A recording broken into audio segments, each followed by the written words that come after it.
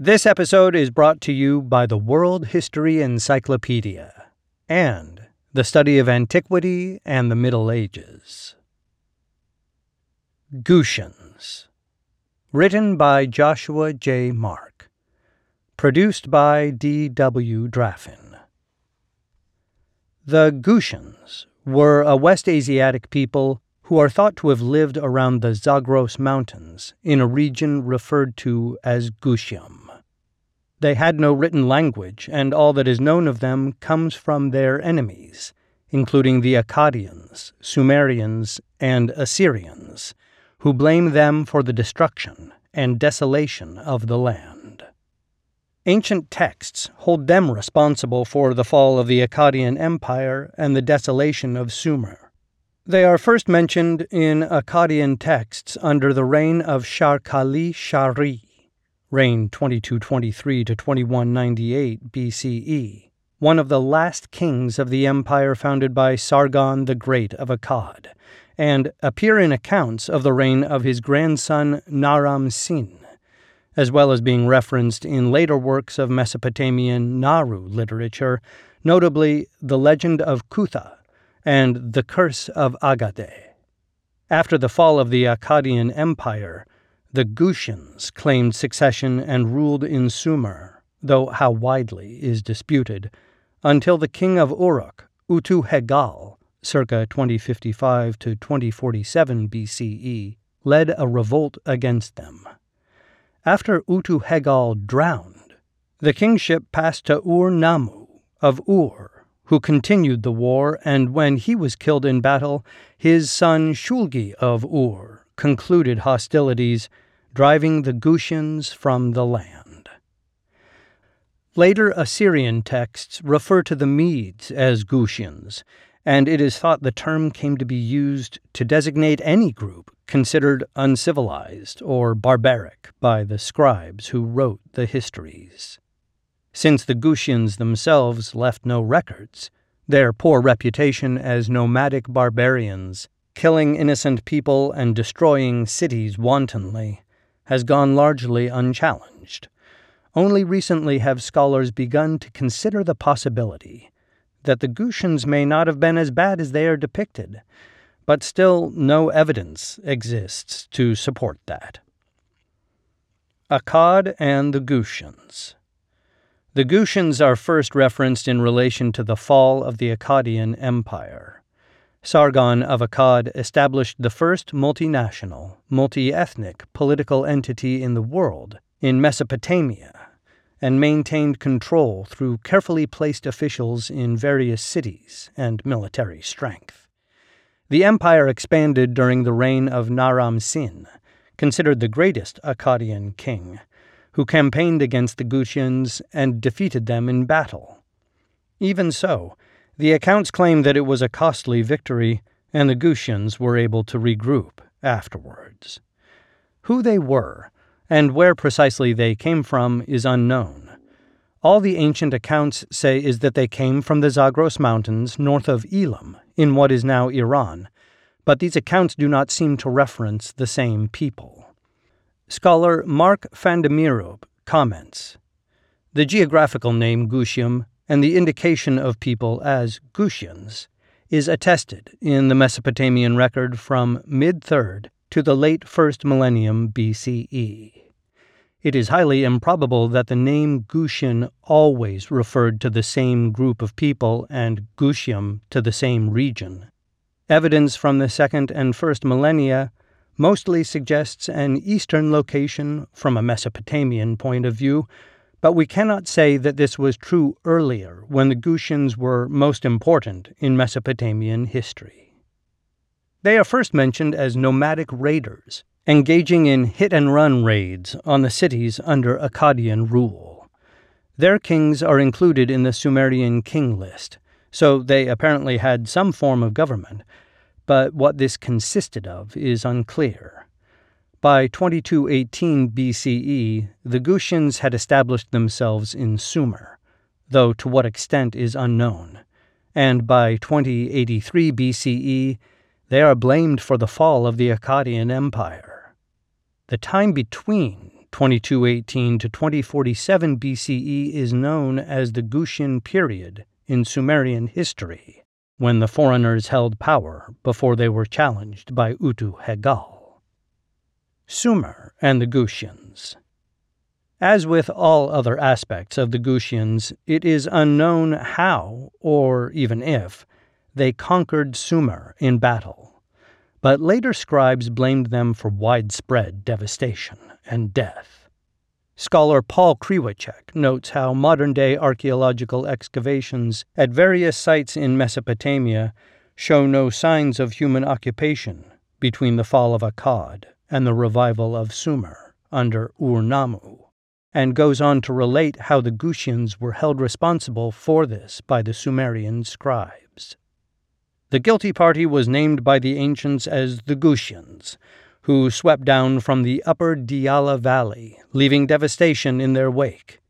Kingship was taken to the hosts of Gutium who had no king, says the king list.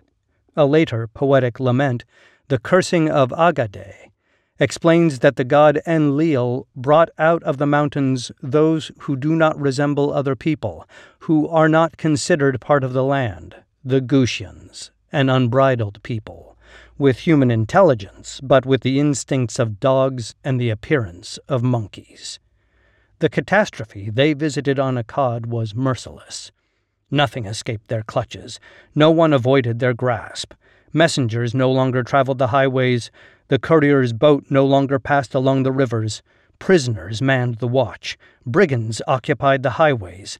The doors of the city gates of the land lay dislodged in mud, and all the foreign lands uttered bitter cries from the walls of their cities. Kriwacek points out how early historians accepted these accounts as entirely factual, but how it is possible that climate change, bringing drought and famine, was primarily responsible for the fall of Akkad. The Gutians then just exploited that weakness. The breakdown of social norms and customs referenced in the accounts might also have been the result of famine, and the inability of local governments to deal with widespread starvation and the devaluation of currency. Kriwacek notes how it seems very unlikely that the Gutians alone were able to overwhelm the empire by force of arms. Akkad previously had little difficulty in resisting assault by much better organized enemies. It seems possible, then, that environmental changes gave the Gutians the upper hand in conquest, just when they needed it. At the same time, however, there is no way to definitively state this.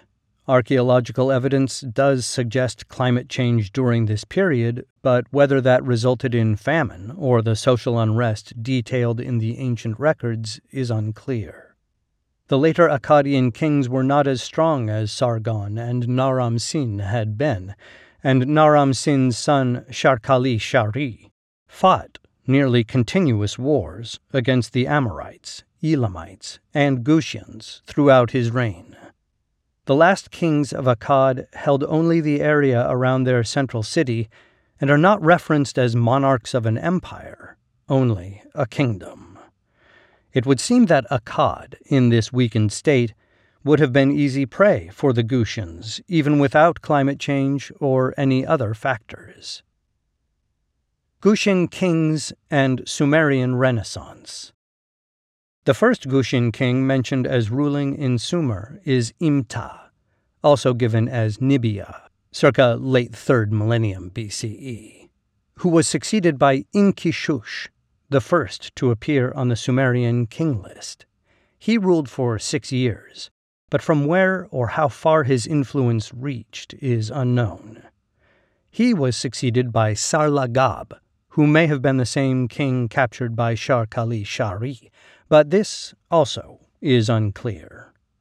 16 other Gutian kings appear on the Sumerian king list, each ruling no more than 7 years, and some only 1 or 2, until Tirigan, who reigned for only 40 days, until he was unseated by Utu-Hegal, circa 2050 BCE. According to the victory stele of Utu-Hegal, the Sumerian king refused to negotiate with Tirigan and imprisoned his emissaries. Tiragan fled with his wife and children when he understood Utu-Hegal had the upper hand, but was apprehended and afterwards probably executed.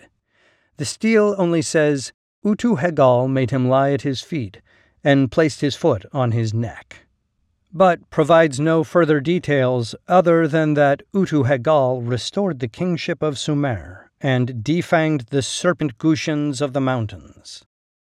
Utu-Hegal then seems to have committed some sort of sin against Marduk, patron god of Babylon, which caused him to be drowned.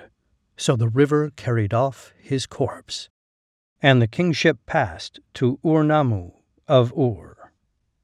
Ur-Nammu initiated the so-called Sumerian Renaissance of the Ur-3 period, 2047 to 1750 BCE, during which he engaged in a number of building projects, reinvigorated the economy, and issued his set of laws, the Code of Ur-Nammu, the oldest law code in the world. Ur-Nammu was killed in battle with the Gutians, and his son Shulgi of Ur continued the war against them, finally driving them from Sumer early in his reign. The Legend of Cutha. The Gutians were not defeated, however, and just returned to wherever they lived near the Zagros Mountains to the north. They lived on in the genre now known as Mesopotamian Naru literature, which featured a well-known figure from the past, almost always a king, in a fictional drama conveying some important lesson or moral. In the Curse of Agade, for example, Naram-Sin is held responsible for the fall of Akkad after, receiving no answer to his prayers, he attacks the temple of Enlil, and the gods remove their grace from the city, allowing the Gutians to destroy it. The lesson in this tale is that one should accept whatever one receives from the gods, even silence in response to supplication, and should never question their ways. In the legend of Cutha, Naram-Sin appears again as the main character in a story with a similar theme. Here, Naram-Sin's kingdom is invaded by terrible, superhuman entities who destroy villages and towns seemingly for no reason. These creatures are associated with the Gutians through an echo of their barbarism, as recorded by Sumerian scribes, but are not named as Gutians. In fact, Gutium is one of the lands mentioned as having been ravaged by the creatures before they reach Akkad. Naram-Sin sends one of his soldiers to prick one of the monsters, since if it bleeds, it can be killed. Once he hears the creatures bleed, he consults the gods on when and where he should attack. The gods reply that he should hold his place and do nothing at all, which he finds unacceptable, and he sends out an army of 120,000 troops, none of whom return. He then sends out 90,000 troops who are also killed, and then 60,700 troops who meet the same fate. Naram-Sin understands he has offended the gods and humbles himself before them. Afterwards, he captures 12 enemy soldiers, but does not proceed against them until he has consulted the gods. When he is told not to harm them because Enlil has plans to destroy them in his own way, he hands them over to Enlil's temple.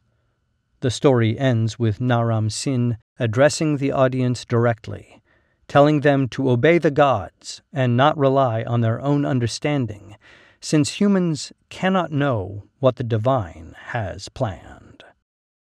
The tale seems to have been popular in the 2nd millennium BCE, long after Akkad had fallen, and Naram-Sin and the other Akkadian kings had become folk heroes. The association of the Gutians with the superhuman monster army makes clear that they were still regarded as inhuman enemies of the gods who only existed to destroy civilized lands and would, in time, receive justice at the hands of the divine will. It is likely the story resonated with a Sumerian audience at this time, because Sumer had fallen to the Elamites in 1750 BCE and was then invaded by the Amorites who, in merging with the indigenous population, ended Sumerian culture, or, at least, had a hand in its decline. Fandamirup comments, The exact role of the Amorites in the overthrow of the Ur III state is difficult to discern, but we can see a parallelism with the Gutians' role in the end of the Akkadian state. Both groups came from outside the region, acquired political importance, and were later regarded as crucial in the overthrow of the existing political situation. Stories like the legend of Cutha and the curse of Agade perpetuated the image of the Gutians as the other, who is to be feared and hated for bringing unwelcome change. By the time the legend of Cutha was written down, it is believed the story had existed orally for some time, and the Gutians were firmly entrenched in Mesopotamian lore as the enemy of both the people and the gods. Fantamurup elaborates. The Gutians are always portrayed in extremely negative terms. They do not perform proper religious rites and abuse the people of Babylonia by taking away the wife from the husband, the child from the parent. One literary text from the early 2nd millennium calls them of human face, dogs cunning, monkeys build. We can thus conclude that, for a while, parts of Babylonia were politically controlled by people called Gutians, who were perceived as foreign and barbaric by the native population. Fandamurup goes on to make clear, however, that there is no way of knowing whether this perception is valid. Were the Gutians actually as bad as they are depicted, or were they maligned by scribes who objected to foreign domination and unfamiliar traditions and rites? Unfortunately, there is really no answer to that question. Conclusion. The Gutians continued to play a part in Mesopotamian history after they were driven out by Shulgi of Ur. The Assyrians designate the Medes as Gutians, supporting the modern-day theory that Gutian became a default term for anyone foreign and understood as dangerous or threatening. The Assyrian king Ashurbanipal, reigned 668 to 627 BCE, blamed the Gutians for inciting rebellion in Babylon, and the later Babylonian king Nabonidus, reigned 556 to 539 BCE, claimed they were responsible for the destruction of the temple in the city of Sippar. In 539 BCE, when Cyrus II the Great reigned circa 550 to 530 BCE of the Achaemenid Empire took Babylon, he employed Gutian mercenaries and may have done so in other campaigns as well. After the Achaemenids conquered Mesopotamia, however, the Gutians vanish from history. Their name seems to have lived on in references to barbarians, but as noted, it is unlikely the later Gutians were the same people held responsible for the fall of Akkad or the desolation of Sumer. Fandamurup observes, while many references to Gutians and Gutium can be collected, they do not allow us to write the history of a people or a country. This claim is, unfortunately, the most accurate statement concerning the Gutians. Although modern-day scholarship has attempted to link them with ethnic Kurds, this is not possible since no one can say with any certainty who the Gutians were, and until more information on them comes to light, this situation will remain unchanged.